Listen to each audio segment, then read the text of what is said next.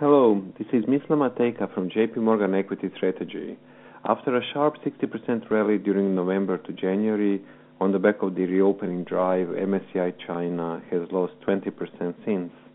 The latest China economic numbers for April have underwhelmed, including IP, retail sales, and fixed asset investment, and this is joining peaking PMIs, 20% lower iron ore price from highs, as well as a big slowdown in China easy.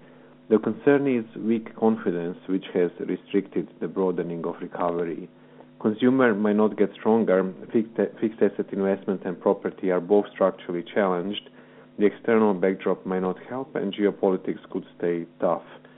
Furthermore, our economic team does not anticipate any meaningful new stimulus measures for the rest of the year.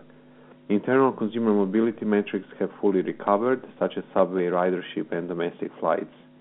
Unlike in the US and Europe, there might not be much pent-up demand, as Chinese consumers didn't enjoy a significant cash transfer during COVID lockdowns, and there are reports of wage cuts in certain industries.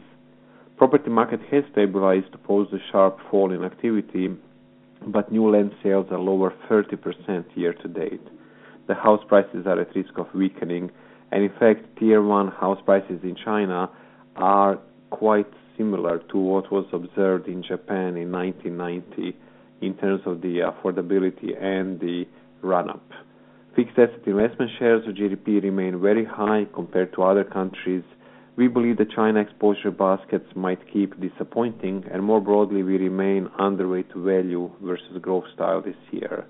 China reopening was one of the big supports for Europe trade, where Eurozone beat the US by 30% plus since last September to most recently in dollar terms. The likely China rollover is one of the reasons why we decided to cut this trade earlier in the month.